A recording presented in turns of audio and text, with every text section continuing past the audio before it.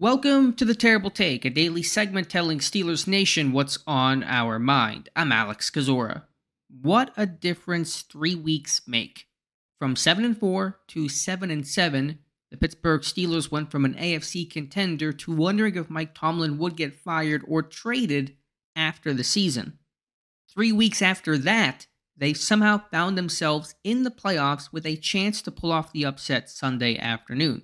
These 3 weeks have also created some long-term questions, chiefly around Kenny Pickett's place in this team's future, but my overall takeaway is the NFL can be a roller coaster of a season.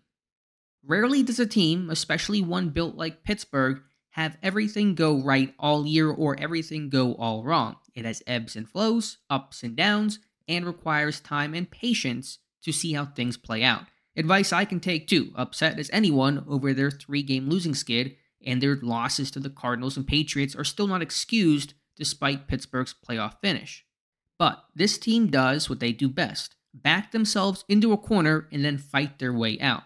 There's no question that makes for a frustrating, anxiety-ridden year, but that's what you sign up for when you watch this team. They've completed the first step of their goal, buying a lottery ticket to the postseason. From there, who knows what'll happen.